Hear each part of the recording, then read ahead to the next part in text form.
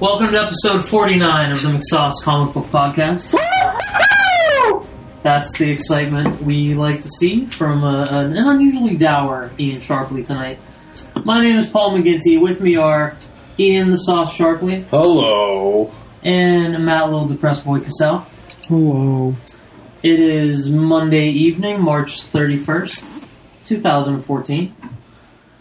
On tonight's episode, we're going to talk Teenage Mutant Ninja Turtles trailer.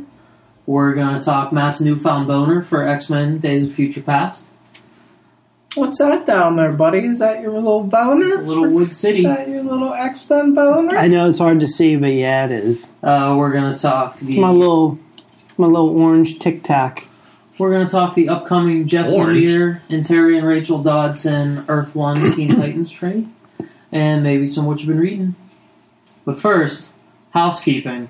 With everyone's favorite housekeeper. No, not Mr. Belvedere. Ian Sharpley. He was a really good housekeeper. He brought moral lessons weekly, which I don't think you do. I bring those, like, don't be like this guy kind of lessons. Who would win in a fight, Mr. Belvedere or Mrs. Garrett? Oh, Mrs. Garrett. I think she would fuck his shit up. Yeah, pretty rough and tumble. Yeah. But Edna Garrett, not... Who came in after? Cloris Leachman? Wow. I'm lost. You got me on that one. I'm not sure. The fat lady. Wait.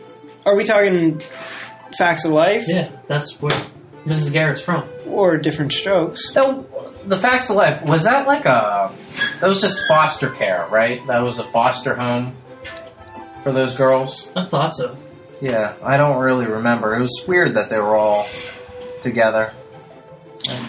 Anyway, so that's housekeeping. It was a girls' boarding school first, school? and then I don't know what the actual story was when it got to the episodes I watched where they had like the bakery in the back room. Whoa! And Mrs. Garrett assaults someone with a giant loaf of bread. That's a deep intro. cut. I don't remember that at all.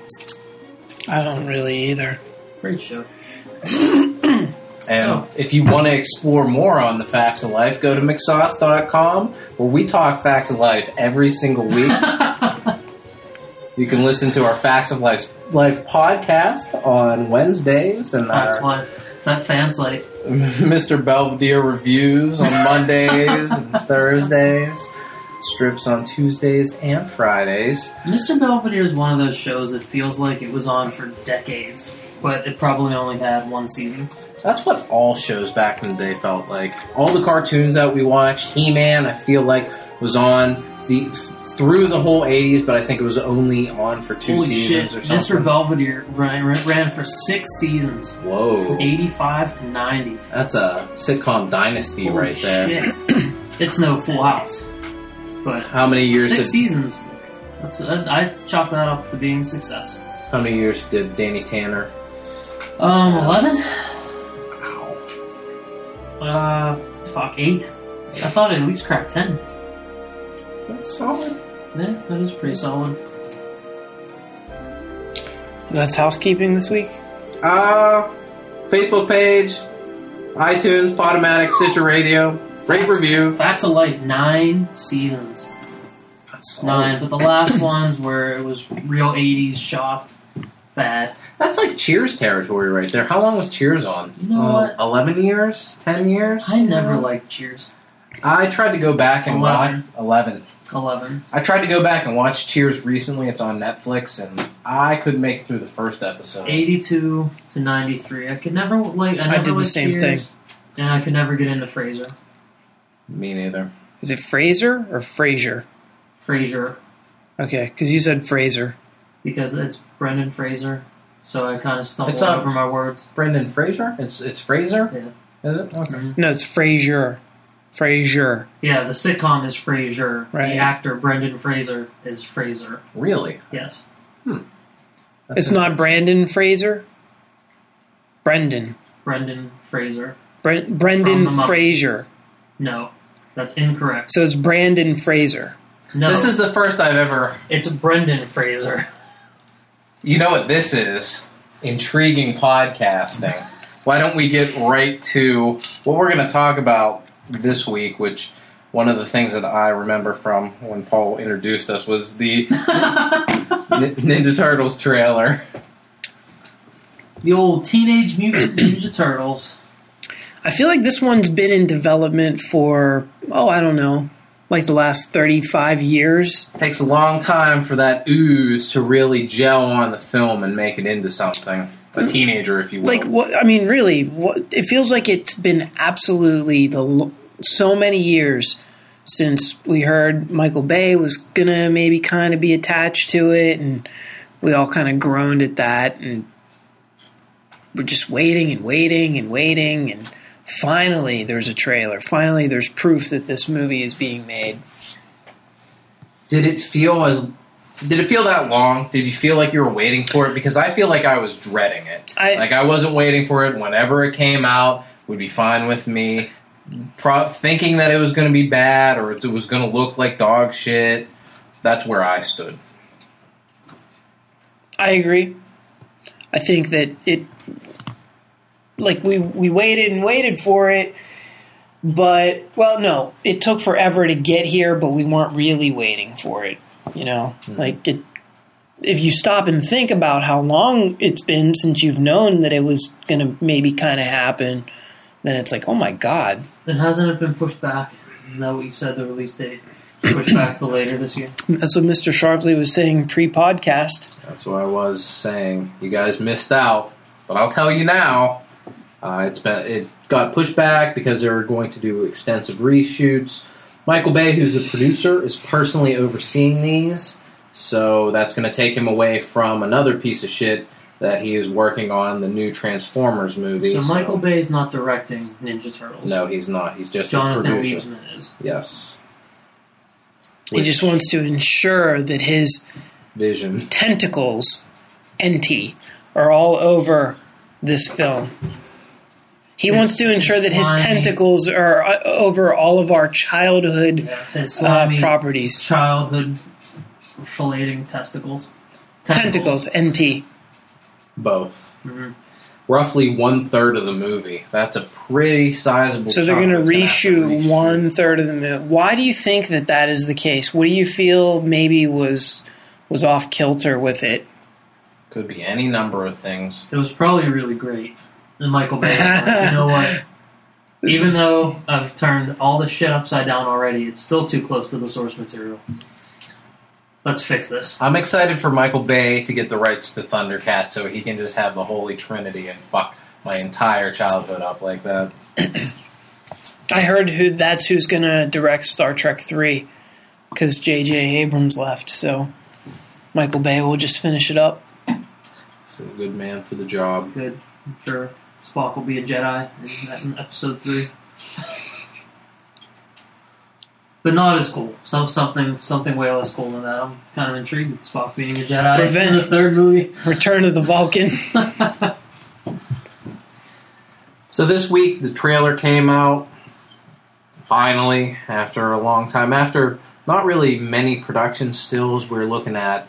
I think there was one sort of poster image that was out there, and there were Happy Meal toys that we took a look at the other day, but nothing from the actual film. But they finally did release the trailer, and Matt, as our resident film expert, how did you feel about the trailer? My initial reaction was I thought it looked pretty good. I am really intrigued by the turtles. I think that the turtles look so not like what I was expecting, but at the same time, it's kind of cool. It's kind of cool that it's its own thing, that the turtles are 6.5 feet tall as opposed to 4.5 feet tall. They look like they weigh 350 pounds. They look menacing. But that's kind of cool. It is cool. I like it too. The only thing is, you didn't really get a great sense of how they move. You had the one sequence where they're sliding down the snowy hill or whatever, and that was the most you saw them move, but that's all like kind of gravity doing its thing. I want to see how they fight. Like, I mean, the whole idea of a ninja is a stealth-like kind of character. With all the armor and shit that they're wearing, it looks like there's no way these guys can be quiet. It looks like you're going to hear like bamboo clacking from a mile away.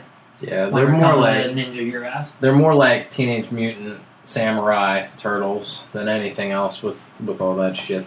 Yeah, it doesn't seem like there's much ninja about them. And how fucking heavy do they have to be if Leonardo lands on that rooftop wall and breaks the cement and bricks? Yeah. Well, it might have been an older building. Maybe. You know? Why was April on top of the building? Why does everything have to happen on the rooftops? That's what I want to know. It's very comic book cliche. It is, but there is no turtle signal. Because they can't be seen on the ground. Well, they're coming out of the sewers. How do they get to the top of the buildings? Where ninja skills come in. Turtles have a pretty extensive history of doing some rooftop action. If you think about it, there's a lot of, in the last CG Turtles movie, there was a lot of rooftop fighting. That's true. If you're familiar with the Turtles arcade game, there's some rooftop action. The sequence in the TMNT movie where Leonardo fights Raphael in the rain. I fucking love that. Best part of that movie, except when they made Raphael beat Leonardo, because bullshit, I think Leonardo would have won. I call bullshit. I agree. But for some reason, the people that make these Turtles movies love Raphael. They have a Raphael boner. Raphael! He's always like the renegade, rebel. Follow the rules, motherfucker. How about that? That's right. Michelangelo is where it's at. Well, he's an idiot. That is true. He is an idiot. But he's a lovable idiot. Yeah, that's what they should sing. Leonardo, Michelangelo, he's an idiot. Man, remember his voice on the original cartoon show and how horrendous it was? Yeah, it was. I forgot about it until they threw a clip into the current CG show season finale of the old show with the old voices. And it was kind of deep. Yeah. Like, whoa. And compared to the current voice, which is kind of real high-pitched, I was just, like, shocking listening to that. It feels like they went total stoner Michelangelo in the old cartoon, and now it's just kind of like silly kid. He has the surfer accent. But they were just like, yeah, Mike smokes a lot of fucking weed. Mm-hmm. I kind of liked his voice in the new trailer. He had... It's not too far from the current show. No, not really. A little deeper. Fits the build of the new character better. I think that we would probably all agree that was the best sequence of the trailer. That interaction at the end where he says, "Oh no, it's okay. See, it's just a mask," and he takes it off, thinking that's what freaked out April O'Neil. Yeah. Which I found April bitch face. Which I found honestly funny. Yeah, that was a genuinely funny bit. Yeah, I agree. Hopefully, it's not the only one. And I like the little details as he's taking off his mask. You see, like his kind of little bracelet-y kind of thing that a teenager might wear. So it was a nice touch. I like that. They had a really scaly effect on the top of their heads and throughout their face that I thought was kind of a nice touch. More turtley. Mm-hmm. Because even the current show, they look like the Ninja Turtles comics and cartoons. They don't look like turtles that are now people. Right. Whereas I guess the Michael Bay ones have a lot more of that feel to them. They're kind of creepy looking. They are kind of creepy, but I'm perfectly fine with this new look for them. You have the cartoon that kind of gives you more of the classic traditional style, and the comic books kind of fill that need. But why not change it up? Why not try to make it look a little more realistic? I'm looking at a picture from the old early 90s Turtles live action movie. They really went for just cartoony as real life giant puppets, but taken straight out of that cartoon. And this is a big departure on the new Turtles. So, Paul, I don't think which way were you leaning with the trailer after you saw it? Well, taking into consideration my history with Michael Bay, I really don't want to like it, and I really want to I keep fighting with myself because I think I did like it, and I don't want to like it. There's shit I didn't like. Why do you not want to like it? Because I hate Michael Bay, and I want to loathe everything he does except Bad Boys, and Bad Boys 2. That seems like a rational way of handling this. I don't like the Shredder business. I don't think I like that the Ninja Turtles are genetically created. Is that such a far departure from Turtles getting ooze spilled on them? I mean, it's still TGRI. No, at least they had that little Easter egg in there. Yeah, I'm surprised that they didn't change those letters just at random because that's it could have been Michael Bay does. They would say John Blake. On the side. I was watching the trailer and it's TCRI, right? Is it TCRI? I thought it was TG, but it's TCRI in the current show, but TGRI sounds right as well. We've talked before about how when everything connects a little bit too nicely, TGRI. Fridays. Yeah. That's where I go. We talked about Spider-Man and how his parents get killed because of some secret government cover-up and not just at random, and how we don't really like that. I don't like that, and I feel like the Turtles don't need to be connected to Shredder other than the Splinter connection. And they handle it so well in the current show that it's okay if, they just at random get some ooze dumped on them. I actually don't like the way that they handled it on the show. No? Because they kind of don't really explain it. It doesn't make sense the way that it's done in the show. So you have... I forget what Splinter's original name was. Oroku Saki. No, that was Shredder's name. Why can't I remember? Hamato Yoshi. Yeah, that's it. There you go. In the show, he was a regular man, and he touched the ooze, and he transformed into a rat somehow. Makes no sense, because the turtles are little baby turtles, and they walk into the ooze, and then they just get bigger. There weren't any teenagers around for them to transmorph into anything. So why couldn't Splinter but there were rats in the sewer with him. So that's how all the other mutants get transformed in the show. Like they become what's near them. Guy who is near plants when it happens. Bradshaw gets merged with a dog. Why didn't the turtles turn into anything? Bradford, not Bradshaw. Because the mutation works differently, and that's one of the nice loopholes of the ooze is that anything can happen. You can do whatever you want. It is indeed. The ooze is secret. More like a poop hole. Okay. Oh, how bullshit! Crass of you. I don't like that. I like the real origin, which is he was the pet rat of his master, whatever his name. Oroku Saki. No, Hamato Yoshi. Quit calling Shredder. So Splinter was. Is that because they all look the same because they're Japanese? Is that why? In the original origin, Splinter is the pet of the guy that becomes Splinter in the new show. Think of the origin in the Turtles movie because that's the real origin. That's the real origin where he was the pet. Oroku Saki came and killed Hamato Yoshi. He killed his wife or his girlfriend. Broke the cage. Splinter jumps on his face, scratches his face. He smacks him off. Then I don't know where the ooze comes in at that point. That's where I forget. Then Splinter basically escapes and he lives on his own because his master was killed. Right. And he's basically living in the sewers and he finds these turtles that happen to be crawling through the ooze and he collects them.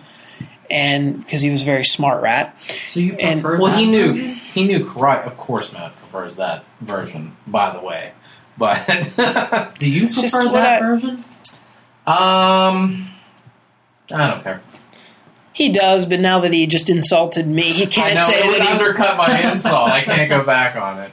It is wacky. I think I like the rat because it does make more sense because I don't know the human transforming into the rat. Well, where did the turtles get those properties to transform into humans as well without another human because counterbalance? They transformed with Hamato Yoshi. Yeah, but it seemed like a meld. Turtles, Hamato Yoshi, and rats were all in the sewer. But why didn't the turtles then turn into people? But the rat melded with Hamato Yoshi, whereas where did the turtles get those traits from? There wasn't anybody else to balance that out. You know what I mean? So where did they become people in that original? Because in the original version. Well, because they don't kind of link it to needing a person there. They just grew up, and that's how the ooze. I don't think it is linked in the new show. I think it just whatever happens. Because that's really not a very good explanation. It seems like the same. There is no explanation. It seems like the ooze just. It works on different people in different ways. It's like having an X gene. Why do some people get flight and some people get No. In the man-rat-turtle scenario, it seems like the same substance affected 3 things differently. Right. Okay, well, I'm just saying that... Let's say you have a peanut butter allergy. We could eat the same thing, but that's going to affect one of us. But the peanut butter allergy isn't... Like, the peanut butter isn't the cause of what's happening to me. Something in me is the cause of that. The ooze is what's making these things change. But it affected the man and the rat differently than just the individual turtles. Then maybe that's how the ooze affects turtles, because Spike also just becomes a person without any outside source. So it could be. So Spike becomes your test group then, whereas now it's based on, all right, well, turtles are affected by the ooze this way. So that's your science for the show. That sounds entirely too complex. Why? I just like that ooze can turn things into human hybrids. Yeah, what's wrong with that? Either way, I like the goofy turtle rat origin better. See, I like the show better because there's no real reason for the rat, once he becomes Splinter, to have a grudge with Shredder. Why not? He's a rat. Oh, you killed my master. You killed my father, basically. I mean, it makes more sense in that that's what you want. You want that. You want the driving force. You want the reason for those two. Because that's much more dramatic than Hamato Yoshi becoming Splinter and going after Shredder for killing his wife and maybe daughter. That's equally good. Is that how it is in the new cartoon? Yeah. Okay, well, those are both equally the same. You made it sound like there's no reason for the rat, even though the rat, it was kind of like his father. Well, so he does have a reason. In the old one, it's not even Splinter going after Shredder. Shredder has a grudge against the rat. Doesn't that seem a little more crazy than, no, I'm going after my old best friend to finish the job? Didn't it go both ways, though? Splinter never attacked. He never went out to fight Shredder. But he spent the turtles years training the turtles to fight this war against Shredder because he knew he was out there. To defend, not to attack and kill. But he knew it was going... Shredder's like, fuck this rat. He scratched my face. I'm gonna get him. Shredder's just an irrational son of a bitch. Doesn't that make him more evil? Guess it makes him scarier on a certain level, like the Joker, but I don't know. I think there's a lot more weight to the way the current show did it, and there's a lot more emotional stakes for the characters. Well, despite the weirdo science that turns people. I think it honestly is nitpicking. I think there's equal amounts of drama and emotional weight in both little tiny variations. Yeah, of the story. I just kind of prefer you have ooze, whatever you are. If you walk through it, you grow up into the mutant version of what you are. It's easier to kind of digest and understand. There's no reason to complicate it and change it. It's not something that needed tweaked. We're talking about it for 20 minutes here, and I don't understand why they would change it. It just doesn't add up. But anyway, in the movie, the origin appears to be nothing even close to what we're talking about here. I mean, Turtles are purposefully genetically created. Correct. And I like the accidental nature of these things just coming to be. I wonder what purpose Ninja Turtles would serve other than to sell a whole shitload of toys and hoodies and pizza. Like, what? How is Splinter going to figure into this as well? Are they genetically purposefully creating Splinter? Was he the test rat? You have to, you have to have, if you're going to have turtles, you need to have a rat karate teacher in order to help them out and guide them through the sewers. They better explain. I want to see the thought process of Shredder in this. Is he going to be Oroku Saki? Can a white guy be named Oroku Saki? And how do we feel about that? I hope so. I hope they just go with it. I think his name is Mike Jones in this.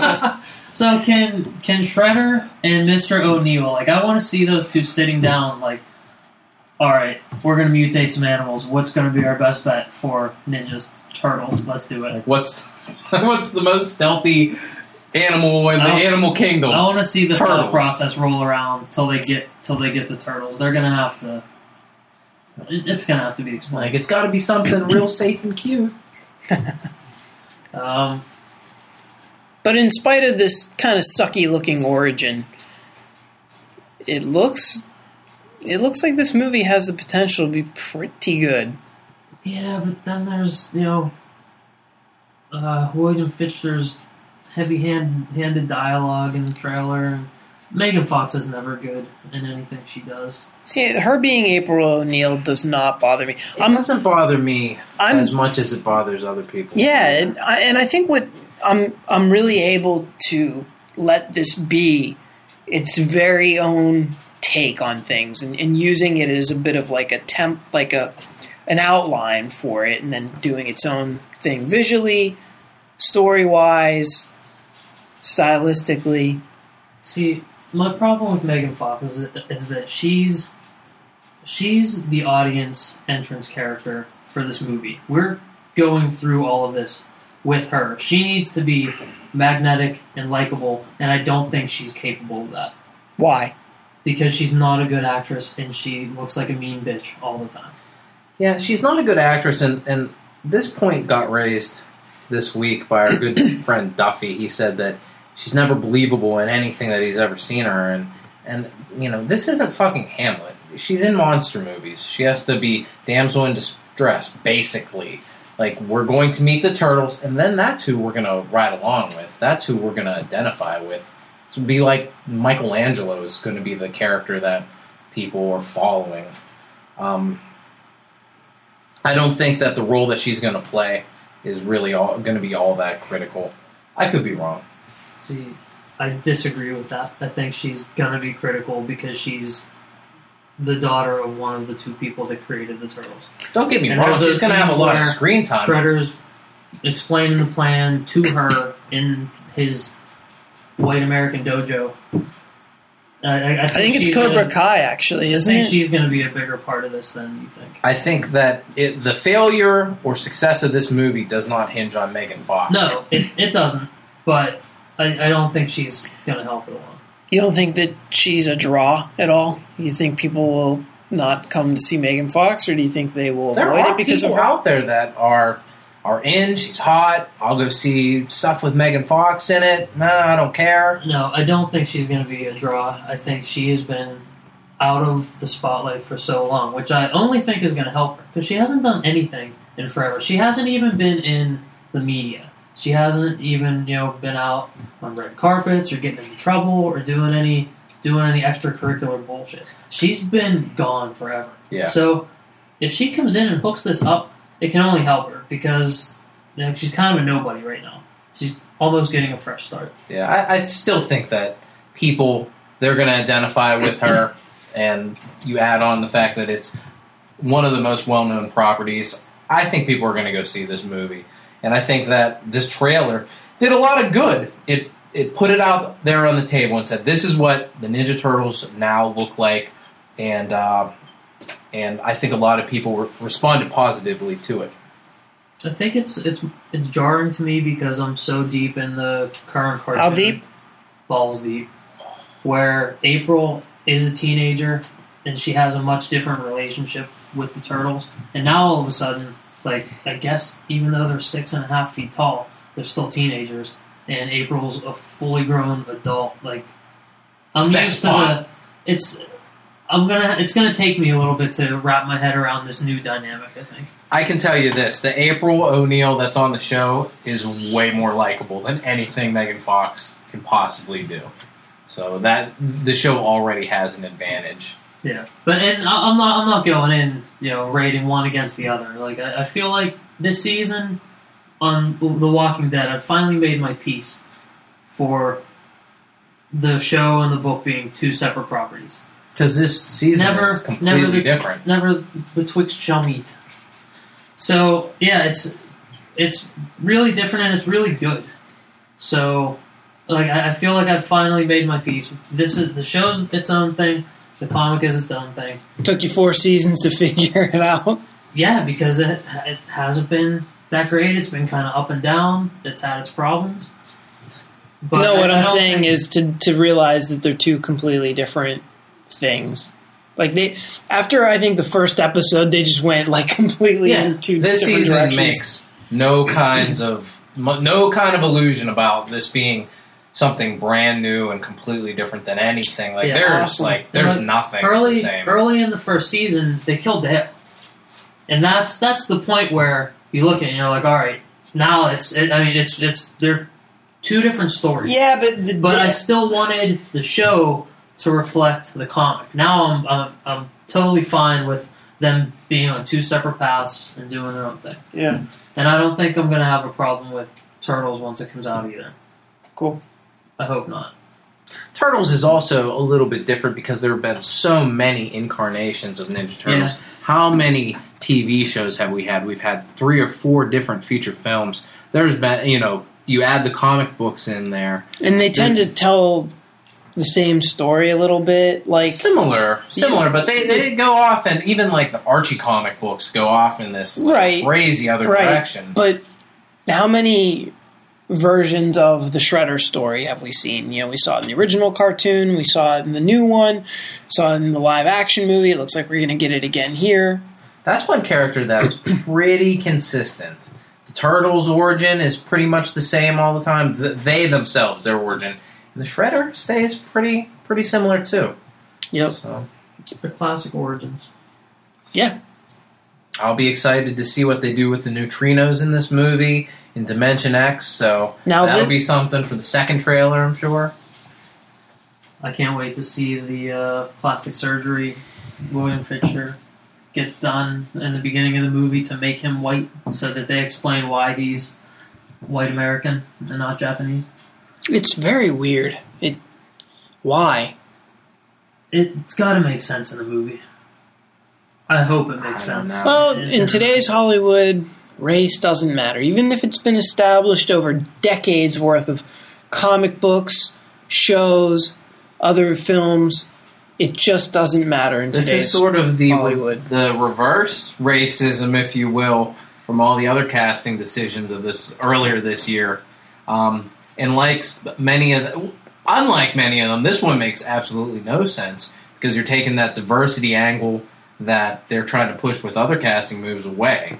Well, it probably makes a little more sense than whatever they're trying to prove in Fantastic Four, simply because in Fantastic Four they're changing the race of a character whose sibling is on the team who they did not change the race for. That is baffling. It would have made more sense if you made Mr. Fantastic black. It makes sense. Yeah, you're right. It just makes sense from a modern movie demographic filmmaking aspect. This move with the Shredder, it doesn't make sense in the story. You're not bringing in any different people. Yet. It may make sense in the story. It may. Who knows? It doesn't make sense maybe in the trailer. Forecasting, that might make sense too. We might be like, No wonder he was black. He should always be. I'm not even going to watch the trailer, so I won't know. Maybe You're Oroku such a Saki liar. is who trains William Fichtner and then dies. And William Fichtner takes over the role of the Shredder. Or it could be like a How disappointing is that? That's an awful thing. Or it could be like a Batman Begins kind of thing where Ra's al Ghul was cast as... Yeah, you know what I'm saying. I'll tell you what I am happy about is that Baxter Stockman is black.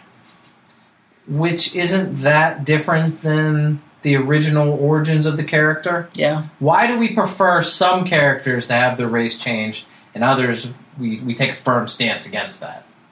I have no idea, but Baxter like something about the new show, like when they made Baxter Stockman black, I'm like, yeah, absolutely. When John Jones turns into a white guy, I'm like, fuck that. I feel like when John Jones turns into a human, he should be a black guy. John Jones of Justice League, Martian Manhunter, for those playing at home. Because it took me a while because I was like, John Jones, a UFC fighter?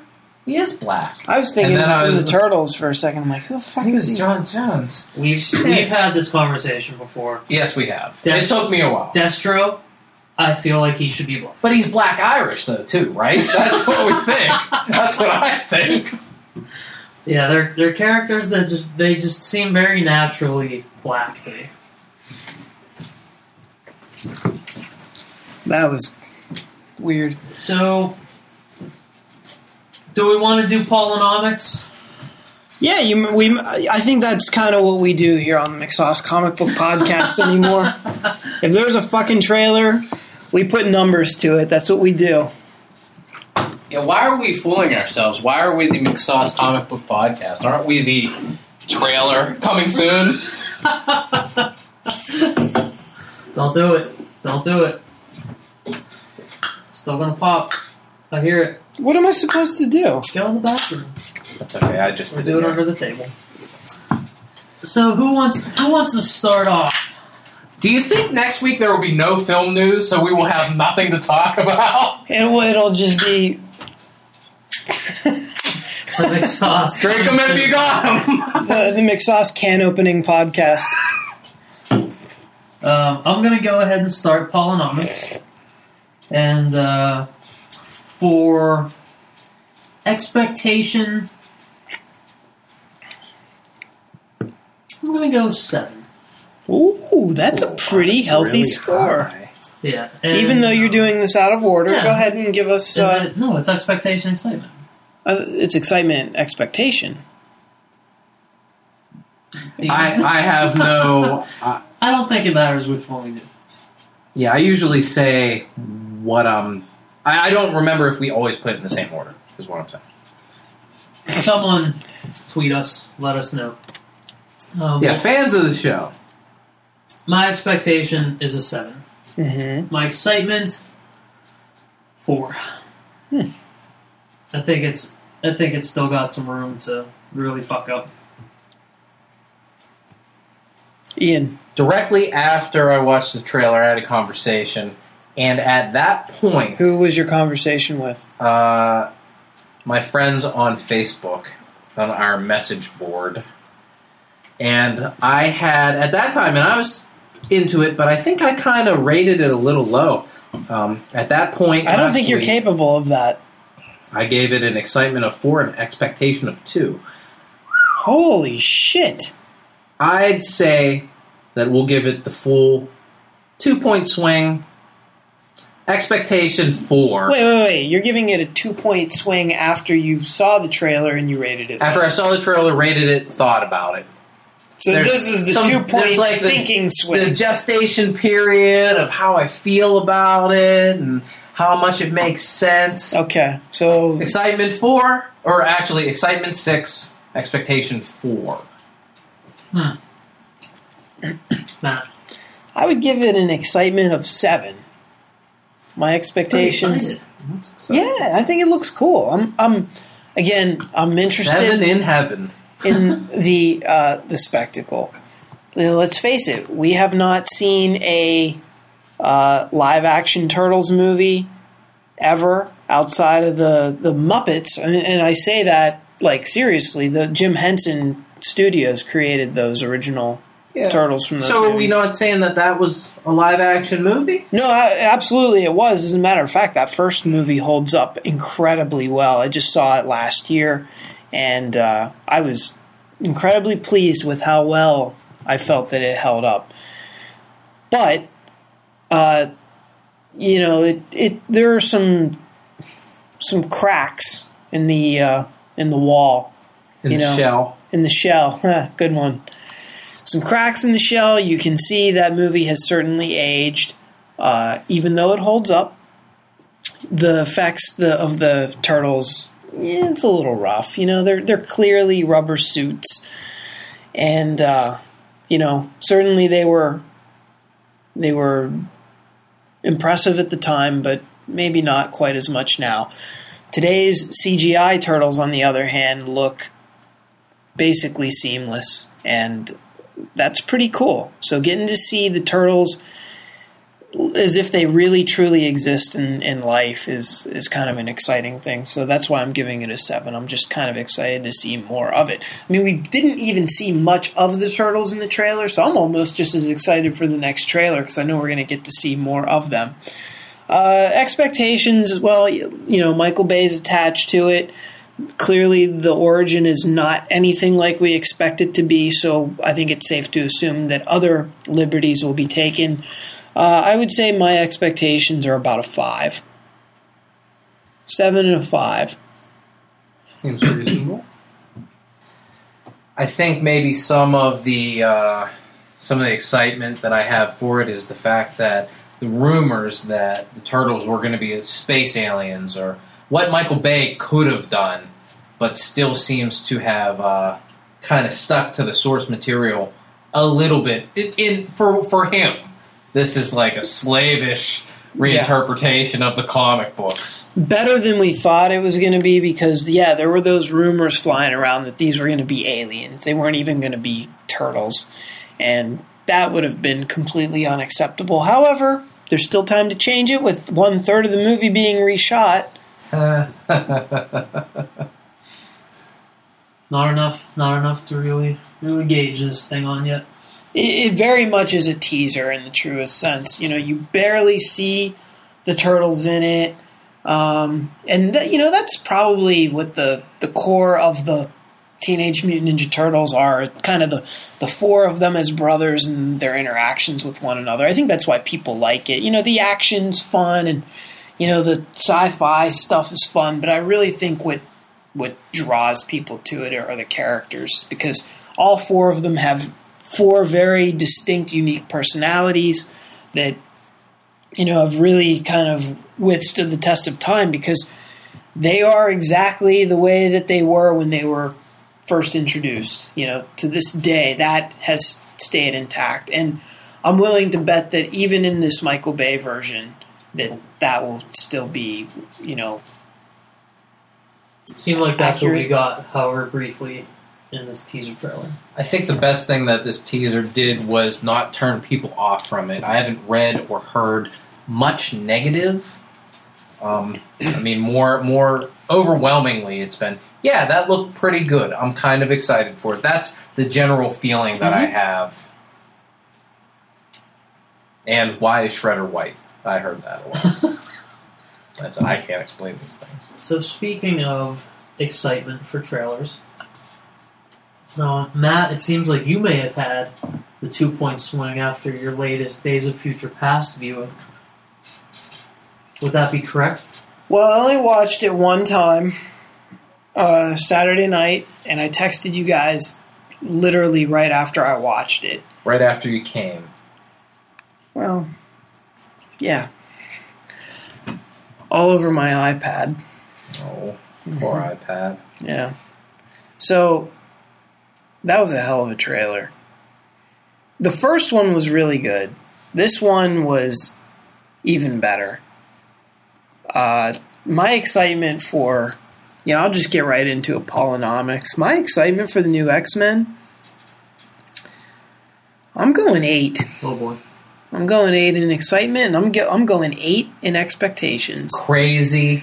And I'll tell you why I'm willing to give it an 8, in spite of what I consider to be essentially mediocre X-Men fall. I almost threw up, by the way, just now.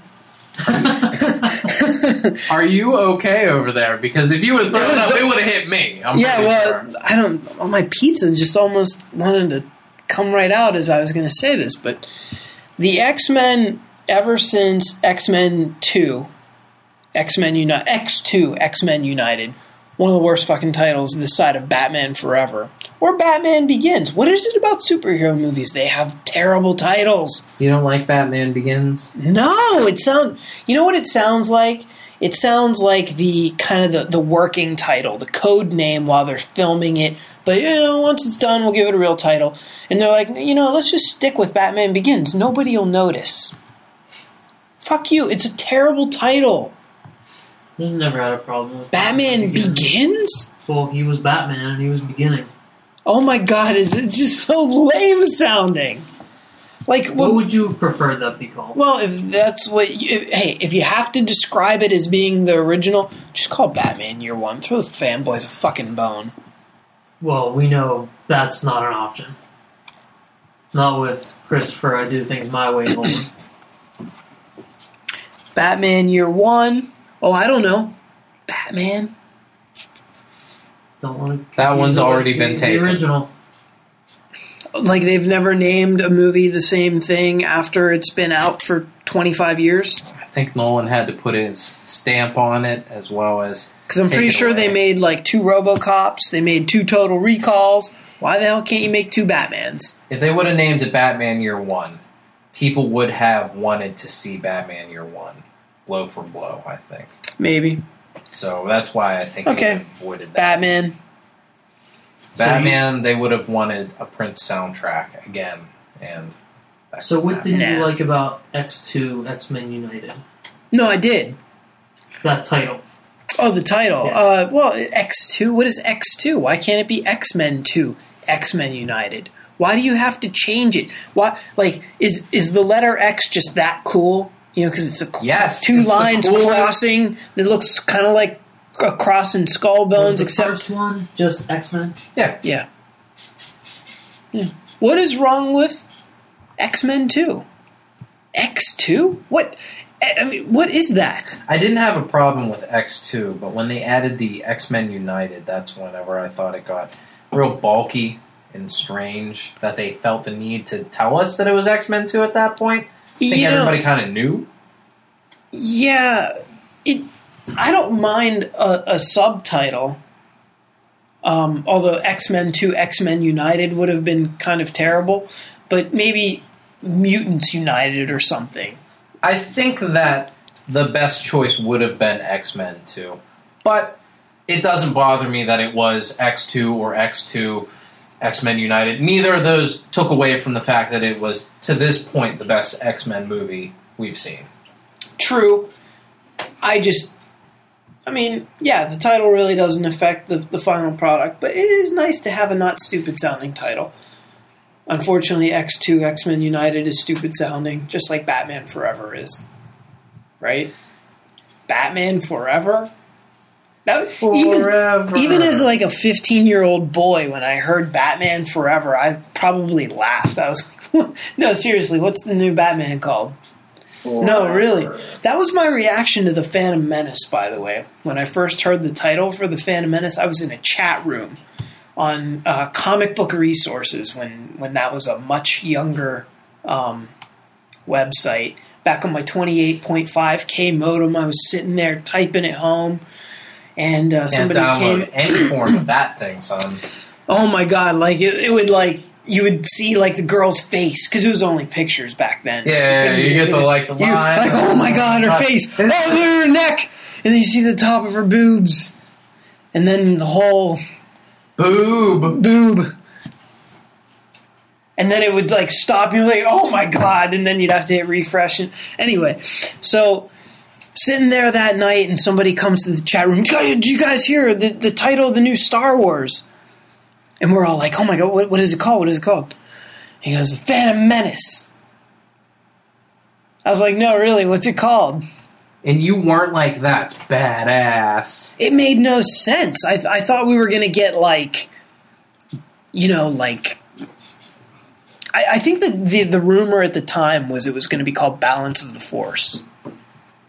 And the Phantom Menace was not anything like Balance of the Force. It was just a bizarre title, and frankly, it still is. It's a very... Like, it makes sense if you get the story at this point, but, like, going in and even watching that movie and understanding that Darth Sidious is the Phantom Menace and how the strings that he pulls throughout and how he's really the senator and his kind of, like, rise to power and how he basically gets there and how he manipulates everything. Okay, yeah, that makes sense. But so what you really just said was the title was right on the nose.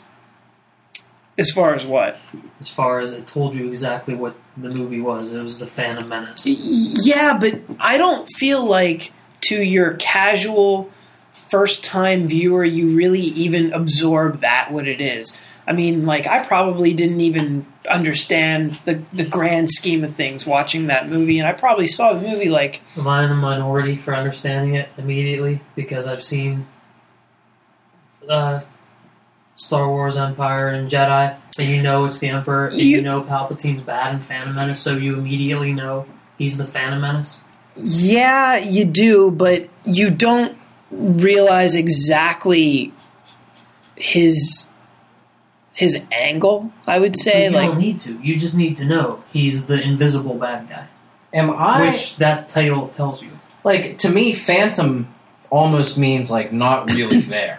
Like, right, because he isn't there. He's behind the scenes, but he's there. He's just unseen.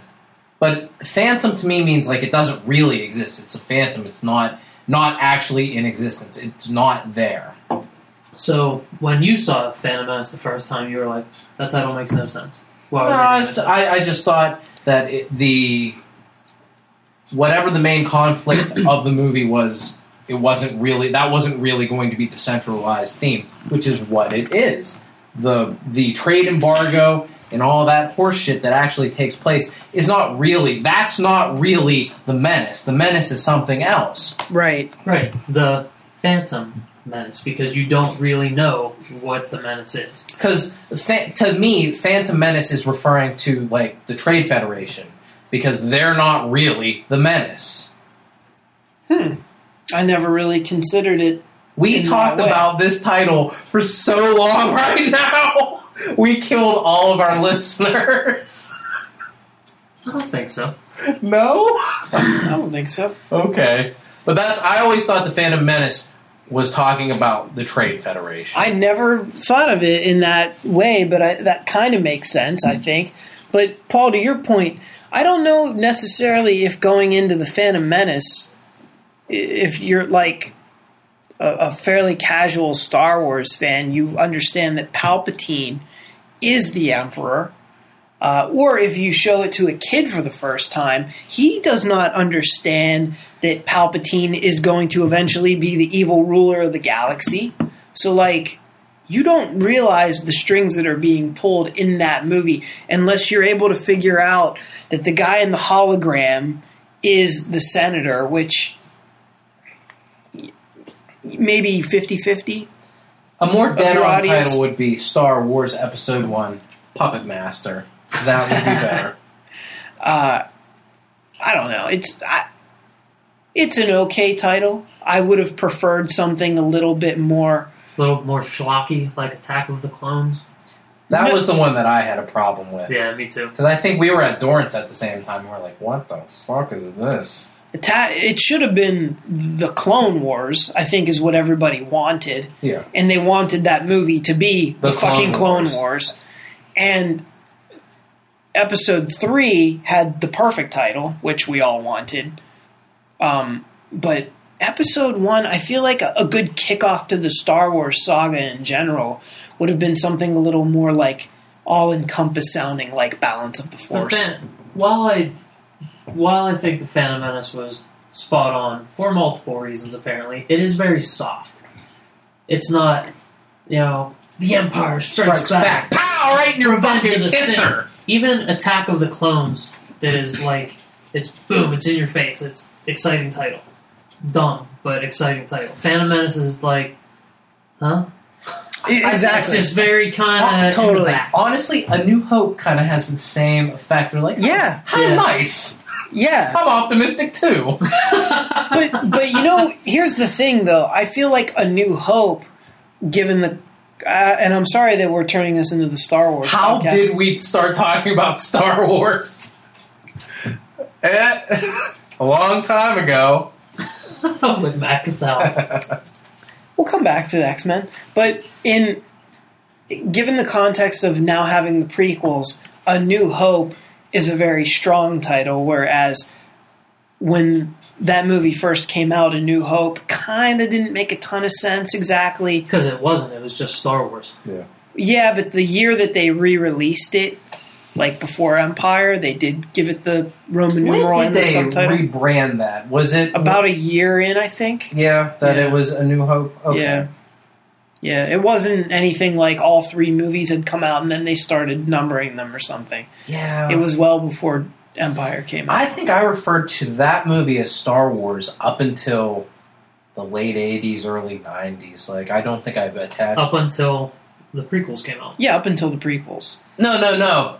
Up until they re-released them in theaters, which would be... I guess that would be mid-90s at that point. 97. 97, yeah. And it was Star Wars up until that point. Is that what we're saying? Or they put A New Hope after Empire Strikes Back came out? I still try not to refer to it as A New Hope. And I have a hard time calling it A New Hope because it was just Star Wars for so long. It feels so revisionist, even like 20 years after the fact or however long. Because it didn't have a title for me until the prequels came out. Really. Yeah, they added A New Hope to it probably in 78. 78, yeah. Because A New Hope never had the title treatment of... It never had the graphic logo that Empire Strikes Back did. Exactly, it was just Star Wars. It was just Star Wars. Right. So as a kid, literally up until the prequels, you had Star Wars, The Empire Strikes Back, and Return of the Jedi. That was the prequels trilogy. had the same branding for each movie. Right. It became the Star Wars saga. But anyway, talking about X-Men. The X-Men trailer looks really good. It does look really good. Around that. It has a good title. It has Sentinels, and a lot of them. Even though they're little. I'm disappointed. They're little Well, Sentinels. there's apparently different Sentinels. Oh. Because there's that thing that its face opens up like Legos and it shoots fire. Oh, I don't even know if I remember that part. Like, there's no giant purple robot, and that's really fucking disappointing to me. And I'm not even an X-Men guy, but the Sentinel design is such an iconic part of the X-Men franchise. That's what I want. I don't want to see the modern redesign that's purple and white. Yeah, you kept purple. Thanks, Bryan Singer. But I want to see that big fucking head with the red eyes and the crown piece. I want to see Sentinels, not whatever you're giving us in Days of Future Past. And that kind of just that uniform face with that those dead eyes and that open mouth. Yeah. That kind of classic Sentinel thing. I'm a little disappointed by that too. It doesn't ruin the movie, the trailer, anything, but you kind of wish you had that moment where a roof gets ripped off and you see that classic iconic face coming through at you. In this one, it looks like we're getting a handful of different type Sentinels. Because you'll get it looks like, the ones that we saw mostly in the still shots are the 70s Sentinels. They're the first creation of Bolivar Trask. And by the time you get to the dystopian future, you get the thing that looks like it's all moving Legos, that its head is just one giant ball of fire. I thought wasn't there a sequence when you look up at the night sky and there's a million of them flying overhead, kind of silhouetted against maybe the moonlight or something, and that looked really cool. It seems like I couldn't be sure, but I almost got the sense that maybe Wolverine is not a major player. Seems like this is maybe the Professor X Magneto story. They're kind of carrying on what they started in First Class a little bit, but they're also they're giving a lot of time to Patrick Stewart and Ian McKellen as well, from my perspective. I don't know the story, Days of Future Past. I didn't read it. Wolverine's not in it very long. Mm-hmm. It itself is not very long. He gets killed pretty quick. But why are you spoiling it? Why would 35 years old? Yeah. I don't know. But I just said I didn't read it. I'm gonna see the movie in a month, and you come at me with a major spoiler. They're not going to kill Hugh Jackman. Though I did hear rumor that Storm may be the one that gets killed early on. Yeah. Okay. And next topic. You're upset that he dies in the book? I'm upset that I know that, because it's 30 years old. How do you not know that? I just didn't know that. I said I'd read it. It's one of the most iconic panels in comic book history. You've seen it before. I don't know the story. I indicated that a second ago, and then you come at me with probably a real big shocker moment. It is a fairly iconic panel. The Sentinel, Wolverine jumping. Oh. Phoenix dies in X-Men as well. You know that happens. Spoil the whole thing. The Days of Future Past comic. Just go through the whole thing. Tell us the beginning, middle, and end. Stop being a victim. The Days of Future Past comic is 2 why issues. does it matter? It's been out for 35 years. Because this is this movie is going to be nothing like that 2-issue story from the 80s. It's you think that the name and the main plot line, but I think it's clear that they're pulling in a lot of the 90s stuff with Bishop and that whole story arc. Do you think that they're going to omit this supposedly incredibly iconic moment with the Sentinel and Wolverine? Or do you think that they'll actually keep that part in? They're not going to kill him.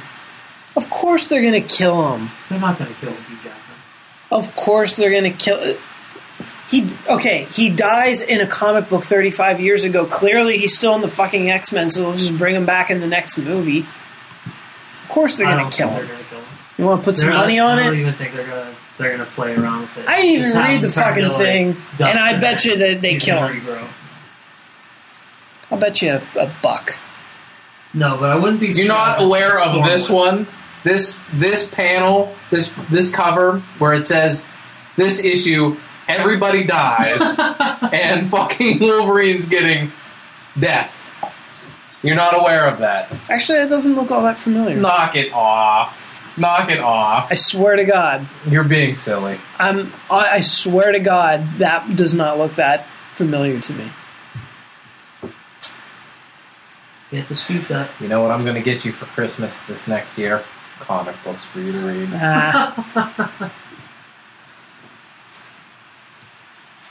So Days of Future Past is your new frontrunner for even though we've shat on it. Well, I was at about an 8 for excitement, but now that I know the entire fucking story, I'm going to be about a 2 for excitement.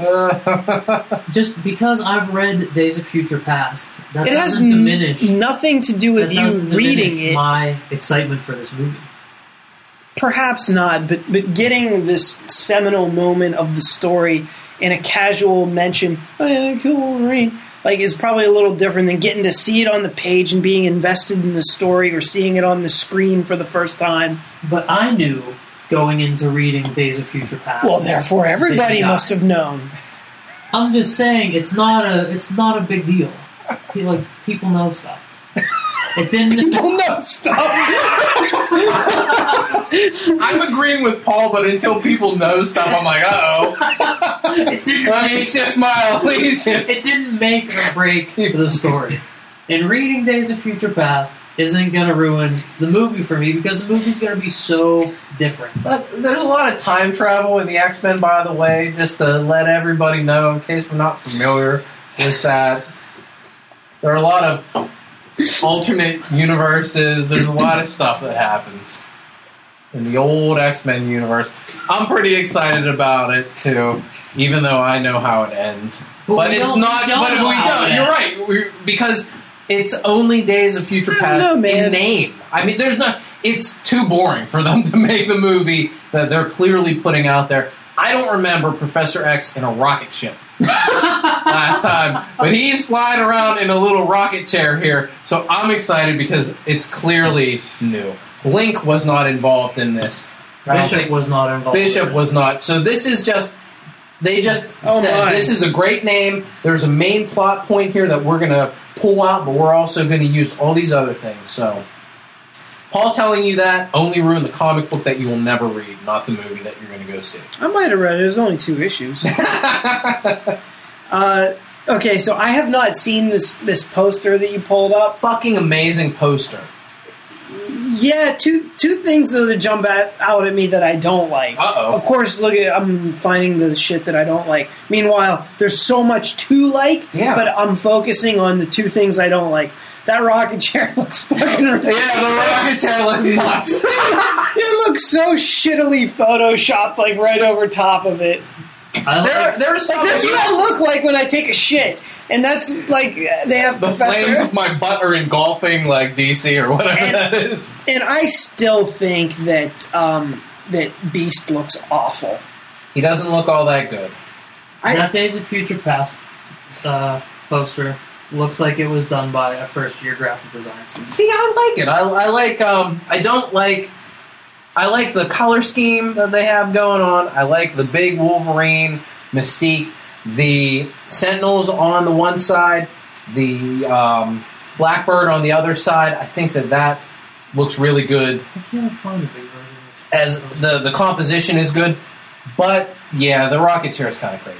Why did they stop giving Wolverine the Wolverine due? I feel like they're toning it back every time we see him. If you look it is a different version. It's like real spiky, whereas before it was kind of like greaser. They had in the original X-Men movie, they gave him the 2 separate points on his head. Like they went ahead and they did that. Yeah. Now he looks just kind of like it's Hugh Jackman. Mm-hmm. Yeah, I like the poster. I think it looks pretty nice. How's it? How's it look? The rocket chair. The rocket chair is pretty nutty. I think it's also the look on Patrick Stewart's face. It is totally. This is a monster dump. Like it's complete seriousness. It's like don't knock on the door. I'm taking a shit.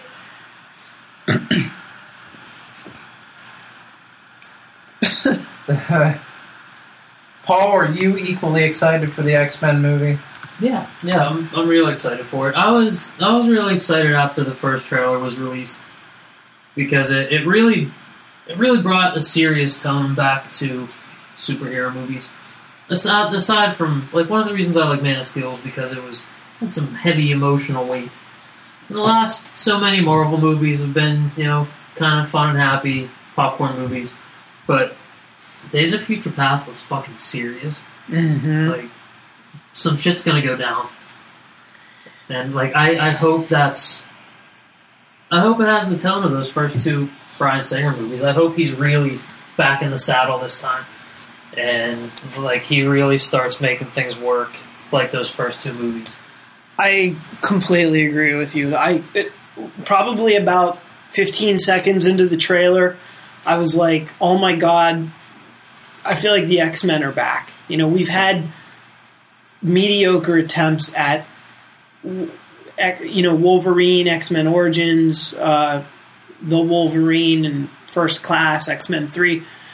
None of them have been real heavy hitters. They've all been kind of forgettable, to be honest. I feel like the Wolverine was probably the best of the bunch. Yeah.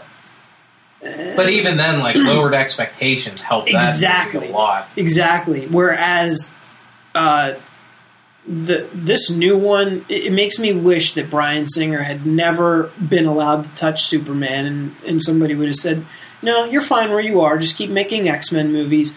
And I feel like we would have one hell of a franchise at this point. If he had done the last 4 X-Men movies instead of 2 and then handing it off to lesser talented creators.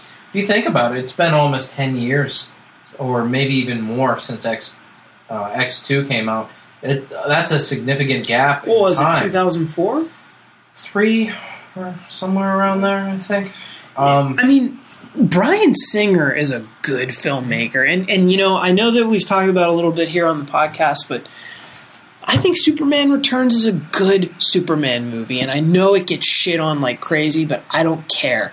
I think it's really good, flawed, but good, and it does not deserve half of the criticisms that it gets. And is it as good as X-Men 1 and 2? No, but it's better than any other X-Men movie, in my opinion, since. Is Colossus in the middle of the poster that you're looking at? Yes, he is. Does that seem odd to anyone else? Why does he die in the first 10 seconds of the movie? No, but Kitty Pryde, like, it's not even really Kitty Pryde. It's clearly Ellen Page coming out of a concert or something like that. I'm gonna go back on this. All the placement of the characters here. Now that I'm really looking at it, is kind of wacky. Yeah, it kind of is. It's bizarre because if you look at the Magneto, the young Magneto, and then you have like the smaller old version kind of right under him. Yeah. So then you have a big Wolverine, and right under him the smaller version of the younger Professor X. It's not consistent. And then like you have old shitting Professor X down below. He's taking a fire atomic dump on Washington. I'm gonna just say that I like, if it was just Mystique, Wolverine, and the background, I'd really like it. I get Mystique and Wolverine in the prominent spots. Hugh Jackman and Jennifer Lawrence are, the two most popular actors in this movie. But Colossus is an afterthought in the first 3 X-Men movies. Even in the third one, where he gets a little more face time, he's still a real tertiary character. Yeah, I mean, so what the fuck is he doing on this poster? Like, in the that should at least be Iceman. Yeah, in the third movie, Iceman kind of even took his role as Kitty Pryde's love interest, which I thought was kind of a weird maneuver. But yeah, that really should be Iceman right there. A higher profile actor as well. In the second X-Men movie, X2, whenever they first showed Colossus turn into... That's what Professor X is doing, taking it next.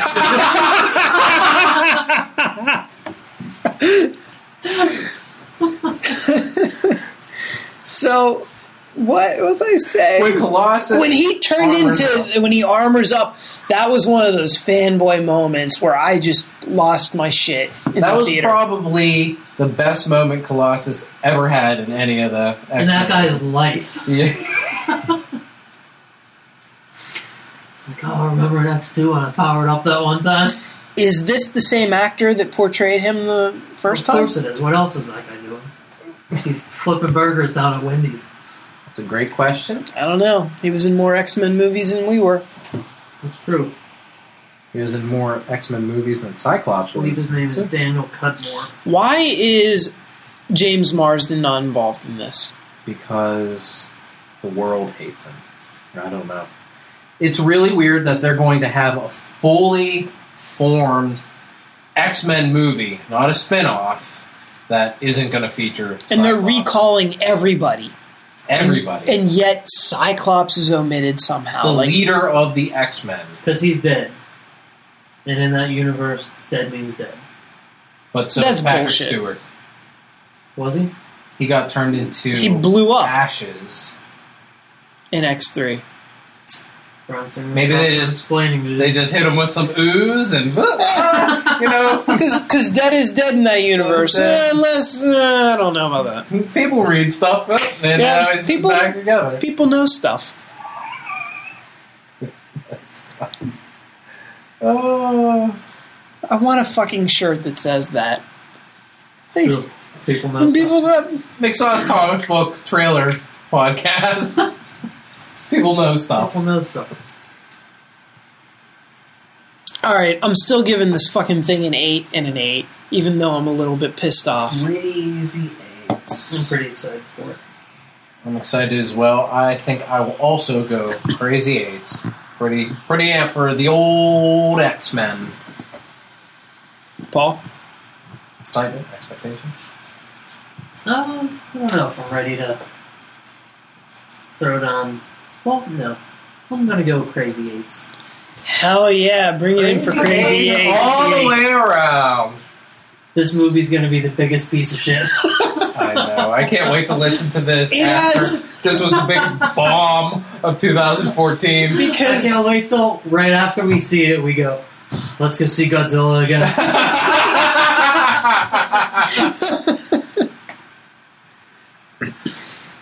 so what other trailers are out? We suck. That's all we talk about now.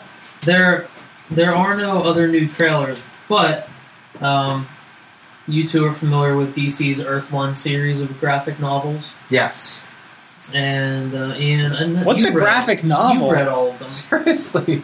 The I 2 Supermans and the 1 Batman. Yes, I've read all of them. I also was looking forward to, they were doing a Grant Morrison Wonder Woman Earth One that is in production. I don't know when that's coming out, but I was excited for that. It's still in some kind of creation limbo. I'm okay if that never comes out because Grant Morrison's so hit or miss. That's one I'm not really excited to look for and check out. But what was announced last week was that Jeff Lemire, fan favorite of mine, I'm a fan favorite of his. Is that how that goes? Jeff Lemire and Terry and Rachel Dodson are doing Teen Titans Earth One. Oh, that's cool. I think it would just be a fan favorite in general, He is or a a fan favorite of mine. It takes place in a world with no other superheroes. There are no older superheroes. None of the cast, or you're not going to see Robin or Superboy, or anyone that's supposed to be a greater hero at some point. But it's Cyborg, Terra, Jericho, Beast Boy, Starfire, and Raven. And it's a pretty classic lineup. I think probably the lineup that the New 52 should have gone with, instead of introducing all these bullshit characters that no one gives a fuck about because they're dumb and they have dumb names and they're made by Like dumb creators. titles. Dumb titles. The Earth One books have been, each one of them, the 2 Superman books and the Batman book have been great. So I'm really excited about this one, especially since Jeff Lemire seems to be doing nothing but gold, in my opinion, these days. What else is he working on lately? He just wrapped up Animal Man. He'll be doing Justice League United, Unlimited, United. What is the premise there? It's essentially, it was originally going to be called Justice League Canada because it takes place in Moose Factory, Ontario. Mm-hmm. Is that a real place? Moose Factory? It is. Isn't that a planet in Star Wars? In the Dagobah system. I'm sorry to go back to Star Wars for just a second. No, you're not. Why did they call... I was thinking about this weekend. I think it was in particular Episode 2, or Empire Strikes Back. They would call it the Dagobah system, or when they were looking at the nav computer on the Falcon, they're trying to figure out where to go to, and they're looking at the different systems to go to. What is the Hoth system? But I don't know if they call it the system in any of the other 5 movies. What is the system? I don't know. I don't know. All I remember is the Lando system. Is that Right. I remember that. Of course, you remember that part. I The have Lando system. Lando's not a system. It's a player. I don't know why you think that there's a bunch of other Dagobahs, little I don't know. baby I don't- Dagobah. planets. Everything was a system in that movie, whereas it's a planet in the other ones. Or a forest moon. Some of that inconsistency that we've grown to love. I mean, I'm fine with it, whatever. But for whatever reason, that particular aspect kind of popped in my head over the weekend. And I was like, huh. So this Earth One system of books, Yes. You think that this Teen Titans is a good one for them to go with? There are bigger heroes that they could have done. They could have done a Green Lantern. They could have done Flash. Could have done Hawk World. I think Terry and Rachel Dodson don't do bad work. I mean, it's always going to be top-notch art from them. So they can do whatever book, and it's going to look great. But I feel like the young Teen Titans team under Jeff Lemire's writing is like the perfect match for him. You know, the way he handled Cliff and Maxine Baker and the Animal Man run, the way he writes, the main kids in Sweet Tooth. He seems to be able to write younger characters really well. So, and I since the New 52 kicked off, the Teen Titans have fucking sucked so bad. So I think part of what's leading my excitement into this book is that we finally get what I think should have been the New 52 Teen Titans. I think they're the group that suffers the most from that weird 5-year deadline, because in a way you can rationalize, okay, well, the Justice League, and it took 5 years and all this stuff, but all these sidekicks sprung up in that 5-year span too. That seems strange.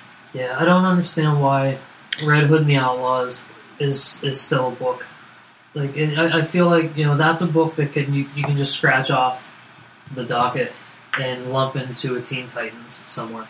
Put Roy Harper and Jason Todd and Starfire in a Teen Titans book. I will say this. Thank God they brought Jason Todd back, because I really feel like the DC universe was just lacking without his presence. It's like a big hole. Yeah. A big Todd hole. They killed Damian Wayne, and I feel like they killed the wrong Robin. They should have killed Jason Todd again. Like, why is he even around? I don't know. Who out there is saying, man, I love reading Jason Todd. Give me a Jason Todd book. He should have his own book. And it makes his death completely insignificant. That's so fun. I mean, really, we've talked about it before, but there's like 3 significant deaths in comic books. Uncle Ben, it was Jason Todd, Gwen Stacy. It was Bucky, too. And Bucky. And they brought both Jason Todd and Bucky back in the same year. It felt like Marvel and DC were like, oh yeah, well, we're going to bring this guy back. And DC just fucked it all up, whereas Marvel did it so well that Bucky's now a menacing villain in a feature film this year, and Jason Todd's still Jason Todd. Yeah. And Jeff Lemire did Justice League Dark, 9-23. Yes. Great team book. Really picked up after he left, Great work right? On that thing. No, it sucks now. You have officially dropped it. I have officially dropped it. I'm not getting it anymore. He did Frankenstein, Agent of Shade, which I didn't get, but I'd like to go back and check some of that out. His writing on Justice League Dark and his handling of the Frankenstein character, which I thought going in was ridiculous and not sure why they would even need it. Really good. Kind of turned me on to that character.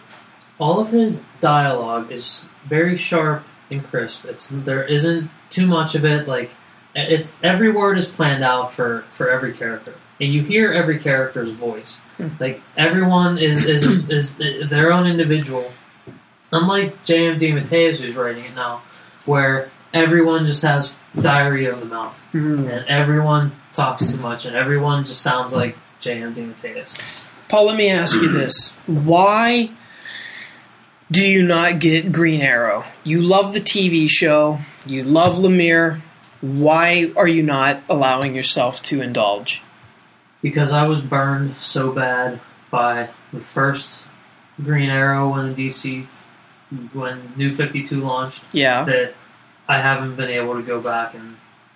Like, it's not... You don't have to go back. You can just start at Lemire's run. I know, but it's not... The Oliver Queen in the New 52 isn't Ollie from Arrow, and it's not old Robin Hood Oliver Queen.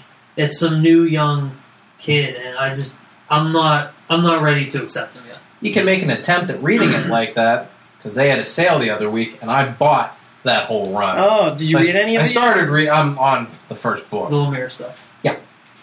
I guess it's issue 17 through 27.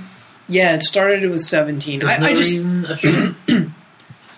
it's not a good reason because it seems to me like it's something that you would enjoy based on your criteria, based on, who cares if it's not exactly Oliver Queen? You're still going to get this crisp writing that you love with a style character that you like. With an art style that you love from iVampire. Yeah, why are you cheating yourself? It sounds stupid.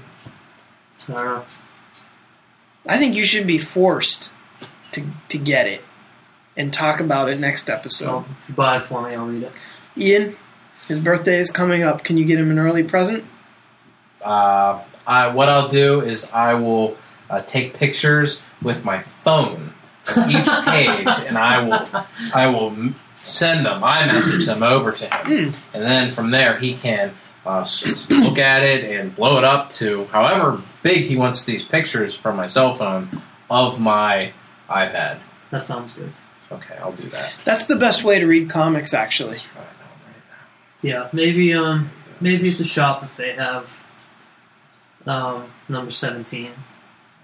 His first issue, I'll pick it up. I thought you were going to say the trade paperback, but you're just going to buy that one single issue. Mm-hmm. Just get the trade, dude. You know you're going to like it. Is it out already? 17. Yeah, it's got to be. The trades are only 6 issues. What number are they up to now? 27. 27. Here you go. I'm sending it the first panel. You're going to have to read this out of order here, though. But you can read it, though. It'll be good. Yeah, just reshuffle the pictures when you get them. I mean, it's free. So. Yeah, what do you want? How could I ask for anything else? So, Teen Titans, Earth 1. I'm really excited. Earth 1, right. Earth 1. Matt, did you read any of those? You read the first Superman? Yeah, I read the first Superman. I can't remember if I don't think I read Batman. I didn't read Superman 2 because I wanted to go back and reread the first Superman, but I couldn't find my copy of it, so I never got around to reading the second one. I like the second one better with Parasite. Yeah. Oh, we're going to spoil that now. No, I'm just kidding. Because the villain in the first one was stupid. Didn't he fight some Pokemon villain in the first one? It was like some weird cat alien thing. It's fucking dumb. It was pretty strange. Was that JMS? It was that? JMS. Oh, JMS and Shane Davis. But Shane Davis he's not doing the third volume of that. Who's doing it? Ardian Syaf? SYAF? Ardian Syaf? Okay. I forget what else he's worked on, but I know I like his stuff. He's been around a little bit. Now, why do Earth 1 books exist? Like, what void do you feel that they're trying to fill by doing this, rather than putting this A-list talent on the regular monthly titles? It's an attempt to rekindle some of that all-star kind of, this is an original, this is a retelling of an origin story, or this is a good jumping on point for people. Is it really a jumping on point when they're all self-contained and it's not exactly serialized? Maybe an introduction to the character in a new light. I think that's what they were going for with the All-Star franchise. I feel like they're doing themselves a disservice sales figures-wise by putting them on these very finite stories that come out once a year, really, if that. They also get to break away from whatever the hell's going on in the New 52. Agreed, but why is this not being treated more like a completely separate thing, but done in singles that they can collect and keep it going, too? Like, what? I mean, why not? Why not do... The writers prefer to do it this way. Well, shit, then. And it's a graphic... Let novel. the workers, let the inmates run the asylum. It's a graphic novel market right now. I realize that. So, and this gives you one full story. I get that, but what I'm saying is they're going to make more money if they do it as singles, then collect it, then sell the collections, and then keep it going rather than, we'll do one every 2 or 3 years. Like, how long of a gap was there in between Earth 1 Superman number one, and then number two. It's a year, right? At Or least. even longer than that. Yeah. So I just feel like that. Then it gets too cumbersome for the casual non-comic reader that they're looking to just pick up one book and read it.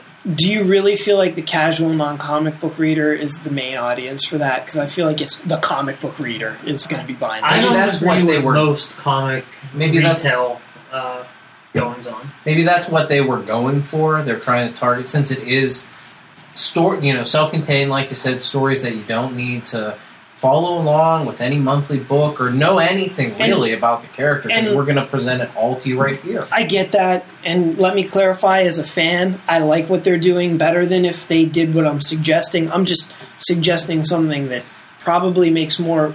You're telling DC Fiscal sense. marketing how to run their ship. Yeah, I think they should listen to you. You have a lot I of good ideas. do a comic book podcast Well, once a week. it's not gonna I be- think I would fucking It's know. not going to be the same Trailer story. podcast. If they, Well, it's close enough. it's not going to be the same story if they break it out into 6 issues, because each issue is going to have to be its own story. This way, they can break shit wherever they feel like it. They don't have to break everything at 20 pages. True. But that's not as limiting as you're making it seem. Like, if you buy a Walking Dead trade, it reads pretty seamlessly, even though each issue ends with, like, kind of a real cliffhanger. I still feel like those 6 issues collected read very smoothly as one I've never piece. read a single issue of The Walking Dead. I've only read it in graphic novel format. I would imagine that following it month to month is extremely disappointing, because there's such quick reads that you just blow right through a trade, much less 22 pages. It takes about as long to get through a trade as it would maybe like 2, maybe a rocket 3. chair shit, perhaps? Yep. Couldn't have said it better myself. But, I think that Marvel has their model of the Ultimate line from a fan and consumer perspective has failed. I think it's a failure.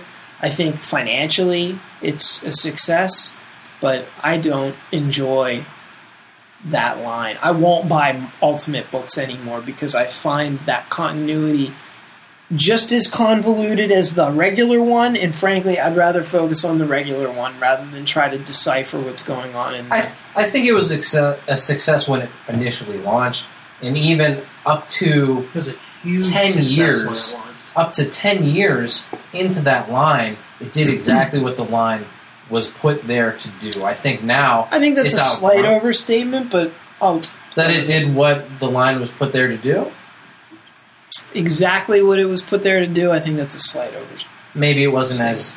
I think that your problem is that it wasn't as drastically different from the 616 stuff. No. We listening to hockey, or are we podcasting? We're podcasting. What I feel like, what I know they put it there to do, the Ultimate Marvel universe, was have brand new self-contained titles that didn't cross over with one another at all. You were going to be allowed to read Spider-Man independent of the X-Men. Was that its main goal? I've heard you say that before. I believe that's, But you're the only person that I know that ever has said that. I don't That they think it weren't was. supposed I to think- cross-pollinate. I think the only distinction was the Ultimate U doesn't cross with the 616. And they even broke that rule at some point, right? they broke all the rules. Yeah, so that was whatever. the big tenant that went out. And Dead is Dead, right? That was another one. Is that what they? I don't I remember thought that. so. But like, you're making me want to go back and try to find like what the original Press. write-ups and previews for this kind of stuff was, because I really think I remember it being this completely like self-contained title universe that was very reader-friendly in that regard. It didn't expect you to follow along in multiple things, and it was kind of like really refreshing. You could be right. I'd never heard anybody but yourself say that. Maybe I'm remembering it wrong. I don't know, but that's why I want to try to look it up. Memory is a steel trap. I'm just going to go with what you say. Oh, thanks. Well, any serialized storytelling is gonna collapse under its own weight at some point. The Earth One books are great now because there's only a couple of them out there. There's only 2 Superman books. Right, and that's what I'm saying. As a reader and as a fan, I prefer that way. And they're not crossing over. Batman's not crossing over with Superman. Teen Titans will be separate from those. Right, and you know what else? I really like the format, like the physical hardcover, the really nice looking books. It makes you feel like you're getting something special. I really like that. It's like old school prestige style. Isn't that what the... Well, especially these days when we're so, like, entrenched in the digital age. You and I, Ian, Paul, maybe in a couple of years, but... No. But we get a lot of digital. These things don't come out digitally initially. Like, these things are out on the market for a year before you see them on Comixology. And that's kind of cool. I like that. Even though it's hard to read at night in bed without the lights on. They're good-looking books. They're good-looking. Nice format. You can't go wrong with that Jeff Johns Batman one with the Gary Frank art. Gary Frank just hooks it the fuck up. I don't know if I told you guys, but his Shazam thing that I was raving over was on sale on Comixology for $5.99, like the whole thing. And even though I have the actual hardcover, I bought it digitally because why would I not want what I consider to be the best superhero story in the last 10 freaking years? For $5.99, have it all collected where I wouldn't have to go through all my Justice Leagues and get them all out. It might be worth it. I don't know if that sale is still running, and I'm sure it won't be by the time this goes up. So, Ian, this is just for you. I don't think we have sold one digital comic book on this podcast ever. We've barely gotten one review on this podcast. Correct. So. I don't think we've made one fan on this podcast. We collected a few bucks, though, when we did our toy drive. Yeah, we did. We made a lot of kids happy. Uh-oh. Well, we think we did. Did you get Silver Surfer #1 this week? Uh-huh. You did? Uh-huh. Did you read it? Uh-uh. Of course God not. damn it. Did you get Ghost Rider #1? Uh-huh. Did you read it? Uh-uh. Fuck. Did you read anything this week? No. I was very busy this weekend. So I was also very busy this weekend. And I still managed to read 7 comic books and a trade paperback. You were not that busy. I was going to say, that doesn't sound like busy. I did do a lot of freelance work, so unfortunately that has to come first. I was about ready to read my Silver Surfer comic. I entered in the code because I was going to read it digitally, and then for whatever reason I got sidetracked, and then I had to start working on freelance, and I will be doing that when we're done podcasting here tonight. I did my regular Lance work this week. Very busy. Still got around to reading a few comic books. Well, that's good. The Killer, Ms. Marvel. Yeah. Number 2. How was number better 2? than number 1? It was equal. Oh, are you going to drop it? Might get the rest of this arc. Ooh. Just to follow along. $3.99 a pop. That's $4 they're getting from you. They're just stealing it at that point. It's not bad. It's just not the most interesting thing on earth. However, it is... In this day and age, can you afford to pay $4 for not the most interesting thing on earth? It's not bad. As you all know, I would drop something if it was bad and it wasn't entertaining me. So it's entertaining you. The art is exceptional. It's not your classic superhero art. Can't you just look at it when you go to the comic book store and admire the art? I haven't put it back. And then put it back? I guess so, right? I haven't been to the comic book store in a few weeks. What? So, yeah, I haven't. Why? Because I have been busy. Regular Lance work, my good man. I've been busy with that too. But I don't foresee myself continuing with this book after the first arc. Why don't you just drop it now and try to sell those first couple issues? Well, they're Maybe Dom will buy them. digital, so I can't. Oh, you got them I digitally. can't. The downfall, and I don't sell comic books anyway. Really? Yeah, no. I feel like every so many decades you have to go through your collection and weed that shit out. Otherwise, it just consumes you. Like, it actually swallows you whole. Like the bed in Nightmare on Elm Street 1 when it ate Johnny Depp. That's like an overly healthy comic book I collection. haven't had that problem yet. No, you'll get there. You'll get there in about 10 more years. So yeah, I read that. What did you read, Paul? I read all the books that came out last week. Was it All last- the books. He said, Anything that came he out. said condescendingly. Was it last week that Justice League Dark came out? I bought it. Or was that the week before? I think it was this week. I don't remember Because getting it was Justice just- League it was Dark just or Dom seeing and it I pop at up the shop. on Comicsology. So. We were walking back at the shop, Hand in and hand. I thought, ugh, Justice League Dark comes out this week. And that was when I was like, well, wait a second. If I'm so disgusted about reading a book, why am I getting this book? Yeah, weren't you just lecturing me? Done. Garbage book. Done. Michael Janin isn't even going to be on art anymore. And that was really what did it. You know, like, I think the last couple of issues, I was really only getting it to help support his royalties. Is he going someplace else? Because he's... I don't think it's been announced yet. Michael Janin's one He's of... been doing a lot of covers lately. Oh no, that's bad. That means that he'll just be doing covers from now until eternity. It's a shame because He's one of my favorite Really artists. good. Draws a lot of really creepy, disturbing shit. Yeah, I'm hoping that they put him on something big coming up. Like Superman or something like that. I don't know. Just saying. And you didn't read anything, young Matt. No, I don't think I did. I read The Wake. Did some drawing. Yeah. Yeah. Yep.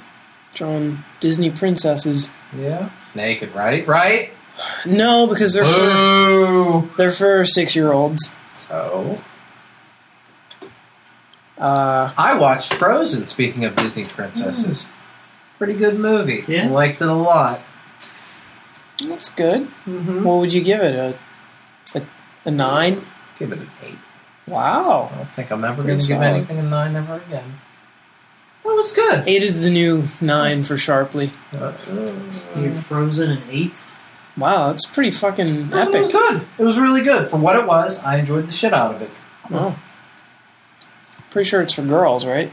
I think that it's for all ages, all genders, all What a- races. Really? All right. Mm-hmm. I think I'll give Divergent a 5. I didn't go see that yet, so don't spoil it like you did X-Men from that. Wolverine dies in it. No! How about her haircut?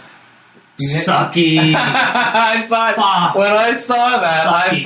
I think it's kind of hot. But, Ugh, disgusting. it's almost like your haircut. Disgusting. Why do you want to be a man?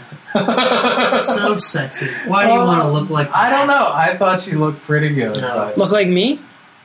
Yeah. Like a man? Pretty much. She's just as You think she attractive looks as- that good? Yeah. Wow. 'Cause she looks like an attractive man. Hey, thank you. That was really nice of you super to say sexy that. lady. Do you see what he said there, Ian? said you're an attractive man. Yeah. I thought I noticed him playing footsies with my balls all night. Mhm. Oh, Do we have anything else to add before we wrap up this episode? I don't. I'm going to read some shit this week, so I'll have shit to talk I about. don't believe you, but we'll see. I will read some shit. I'm going to read as well. shit and then fucking spoil it for I'm you. probably going to burn through the first 3 Lock and Key trades. Great book. I'm probably going to look for the first Starman trade at the shop this week. I have that. Yeah? The James Robinson, Tony More? Moore. That one? No, it's not Tony Moore, but No. Tony Daniel? Tony, I have that I think one. it's Tony Baloney. I don't fucking know. Let me try to dig it up before you lie. That sounds good. That'll do it tonight, folks. My name is Paul McGinty. Ian Sharpley. Matt Casal. We'll see you next time.